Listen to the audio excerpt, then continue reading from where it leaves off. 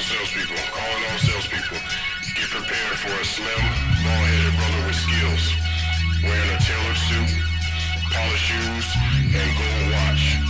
Last seen in Atlanta, boarding a plane, on his way to do another training. Sales pros, tighten up.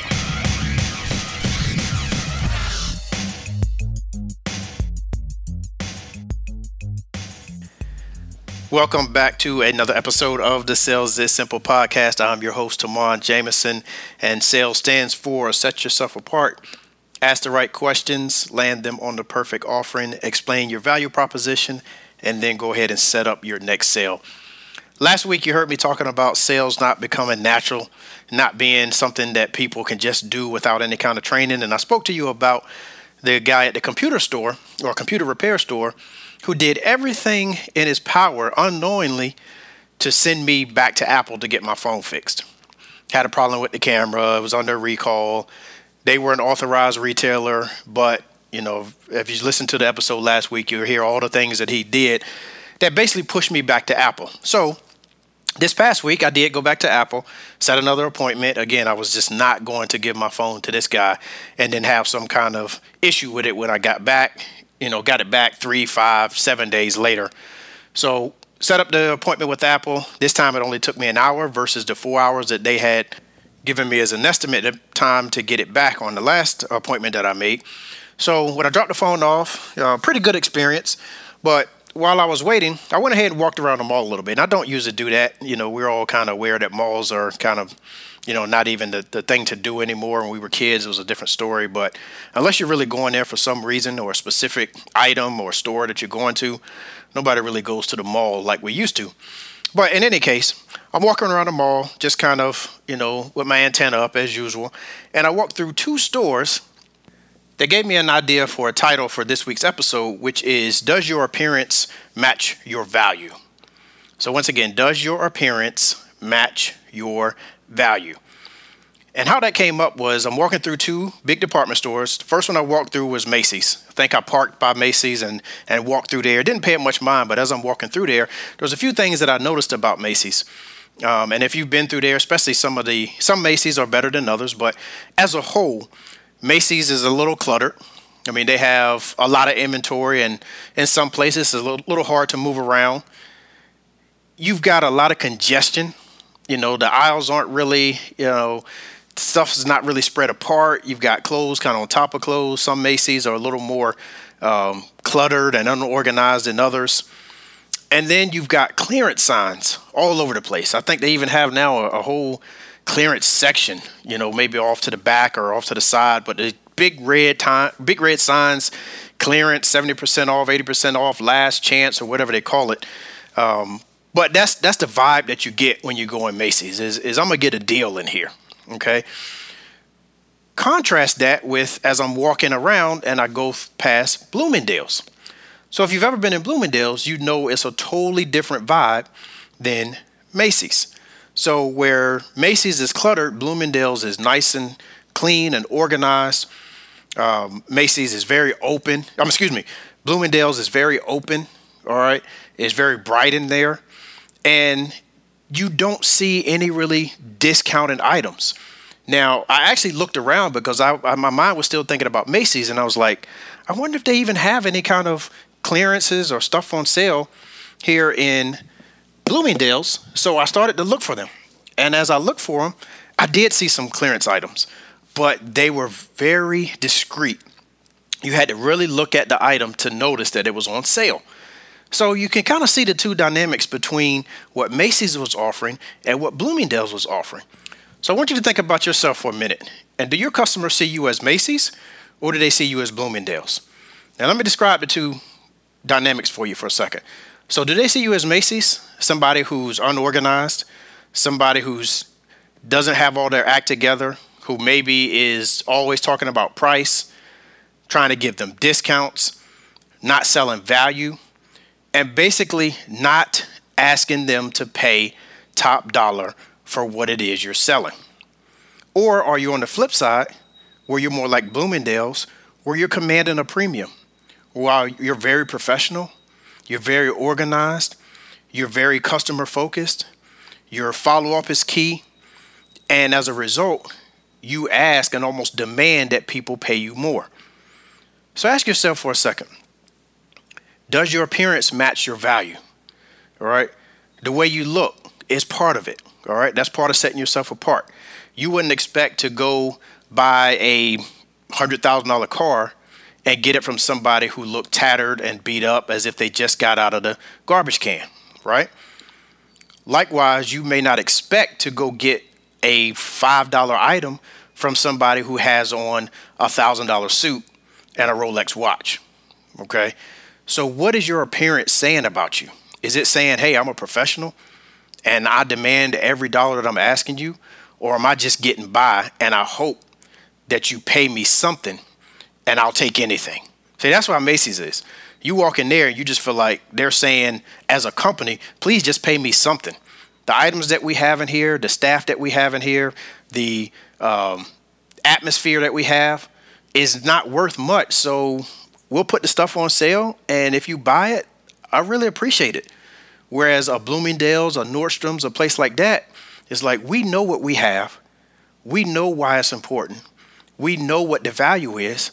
And as a result, we're going to ask you to pay us that value. Okay. So I talked a little bit about your appearance. All right. How you dress, how you're groomed, how you carry yourself. But it goes a lot more than just how you look. Okay. What's your body language say? Does your body language say to the customer that I really don't care if you buy or not? And if you do, you don't necessarily need to pay me top dollar because I'm a little desperate right now. Maybe I'm having a bad month. Maybe I'm having a bad year. And at this point, I'll just take anything. Or does your body language exude confidence? Does it say, I'm the expert. I'm the sales pro. I know what I'm doing. I expect top dollar for my services. Beyond body language, also big part of your body language is your facial expressions. All right. What is your face saying? Are you saying one thing and your eyes are saying something different? Is your mouth saying something different? All right. Is your voice inflection not matching the words that you're saying? All of these things build value with the client. And when they see any kind of discrepancy, then they'll capitalize on that and they'll pounce on it and say, okay, well, this is an amateur. This is somebody who really doesn't believe in what they're telling me. So I have an in here. And that's the last thing that you want. You don't want to try to sell something to somebody and you don't have confidence, first of all, in yourself or have confidence in your offering, because a customer can sniff that out. And at that point, your value begins to drop. The price they're willing to pay you begins to drop. And as a result, your commission begins to drop. Speaking of voice inflection, one of the biggest challenges that we have as salespeople, especially in this digital age that we're in, is you can't get your voice inflection across via text or an email. All right. You have to really be careful when you are texting somebody or emailing somebody. And even if you have to have somebody else proofread what you're saying, just to make sure that the tone of the message cannot be misconstrued. You don't want to tell somebody one thing and they read it completely different because there's no voice inflection. All right. They can't see your facial expressions.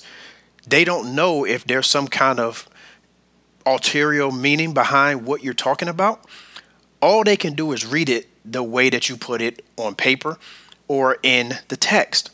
So you need to be very careful with what you're saying in text messages, emails, because I've seen a lot of people get in trouble with that. I just had a colleague talk to me probably 3 weeks ago. We were at a networking event and he was all distraught. He was like, man, I don't understand what this customer's talking about. She's kind of irate. She's off the wall. And he showed me the text exchange going back and forth. And the thing that he didn't notice was the arrogance that he was portraying in the text messages. He thought he was saying something a certain way. I think his one of the tones was, I don't usually do business that way. So I'd be more than happy to talk to you on a one-on-one basis or something to that effect. But the way he put it in the text message was almost saying it like, lady, you're an idiot. And the only way I can even begin to try to help you is if we spent some time together, because you're not like anybody else who just gets it by the format that I usually put out there. So you have to be very careful when you are portraying yourself via email or via text message. You also want to make sure that you spell check, okay? Spelling errors and grammatical errors are the highlight of an amateur, or somebody who doesn't take their time to take a second look at what they're getting ready to send before they hit send and make sure that everything is correct. All right. You've had those chances and those times when you've read a text message or an email or whatever the case is, and somebody uses your the wrong way, or they use their the wrong way, or they just use slang. But whatever it is, you can tell they're not professional. And that's the Macy's approach. All right. I don't really care. I'm trying to get to a number, or I'm really just trying to get through what I need to get through to the day. I'm not really honed in on what you need as a customer. So as a result, I'll just put something together real quick. If autocorrect changes it, if it doesn't change it, so be it. I'll hit send. If you respond, that's fine. If you don't, that's fine as well. So you got to be very careful with what you are doing and how that lines up with what you're asking the customer to pay.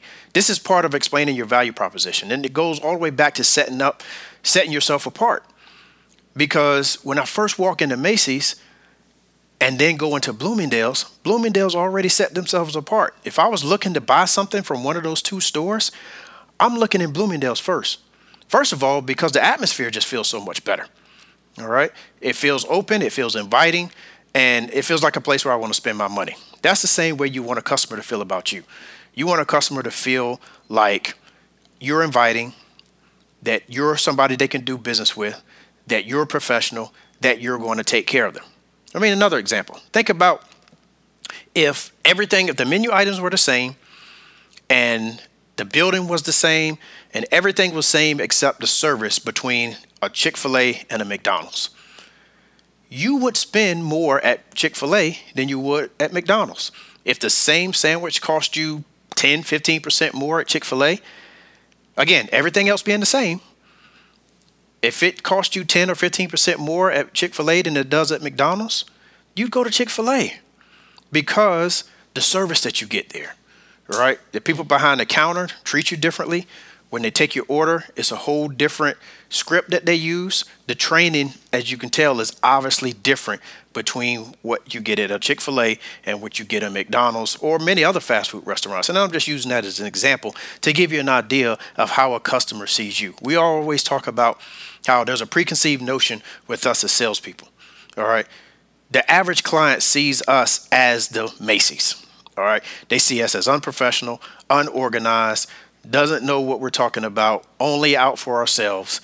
And if you don't do anything to change that stereotype, then yes, that's exactly what they're going to get. And that's what they're going to expect to pay you for. On the flip side, if they run into somebody like yourself who is a sales professional who really takes their industry seriously and really wants to make sure that the customer has everything that they need, and as a byproduct, you get paid handsomely to do it, then it's a whole different experience for both you and the client. So I'm not going to talk long today. That experience last week just kind of reminded me about the differences that we portray ourselves, and it's not just about appearance. We always think in the sales profession that it's about appearance. It's about what I have on. Maybe if I have on, if I got on a luxury watch, then people will think I'm worth more. If I have on a nice suit, if I have on a nice blouse, if I drive a nice car, if I live in a nice neighborhood, that people are going to think that that's the only thing that makes me successful. But it goes well beyond just the outside appearances. You got to make sure that every single step of the process, from setting yourself apart all the way to follow up with setting up your next sale, that you are that professional that people demand and that they should receive. All right, so that's today's episode, guys. Just real quick, I want to talk about what your appearance says about you. What your attitude says about you, what your demeanor says about you. So make sure that you pay attention to that when you're talking with a client. When you get up in the morning, all right, are you tired? Do you need a cup of coffee? You need a second cup of coffee? Do you need to work out? Do you need to get energized some kind of way? But do what you need to do before you get in front of a client, because once you get in front of them, it's game time. All right, practice is over. It's time to get up to bat and hit a home run.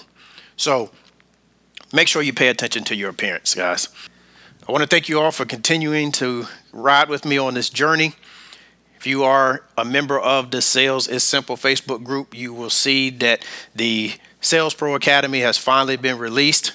Hope you guys enjoy it. I know you will get plenty of valuable content out of it. If you're getting some nuggets from this podcast, then think about that at like 100 times more value. Okay. So if you are not a member yet, please make sure to search for Sales is Simple. Go ahead and send in a request to become a member. There'll be 3 short questions you need to answer. I just need to verify that you are a salesperson and that you sell. And then once you're into the group, you will get the discounted rate that I have running as a pre-launch special. That's going to be going until the end of February 2018. All right. So go ahead and join the group. Come on in. Take advantage of the Sales Pro Academy. It is a phenomenal course. Total of about 8 hours worth of content that you'll be getting in 30-minute segments every single week for 4 months. I mean, it's a lot of content. Don't want to overwhelm you by trying to give you so much content at one time that you can't digest it all, but you get, a nice little 30-minute segment, and then you get the whole week to start putting that into practice, start replaying it over and over again, rehearsing it, and really getting down the tips and techniques that we talk about in that academy. So if you found some value in the podcast, please make sure that you go over to iTunes or Google Play or wherever you're listening to it and rate and review it. Give me some feedback so that I know what you want to hear about. And once again, I enjoy speaking with you guys each and every week. I want you always to make sure that you remember, and I close out the same way every time, the best way to get what you want is by giving others what they want.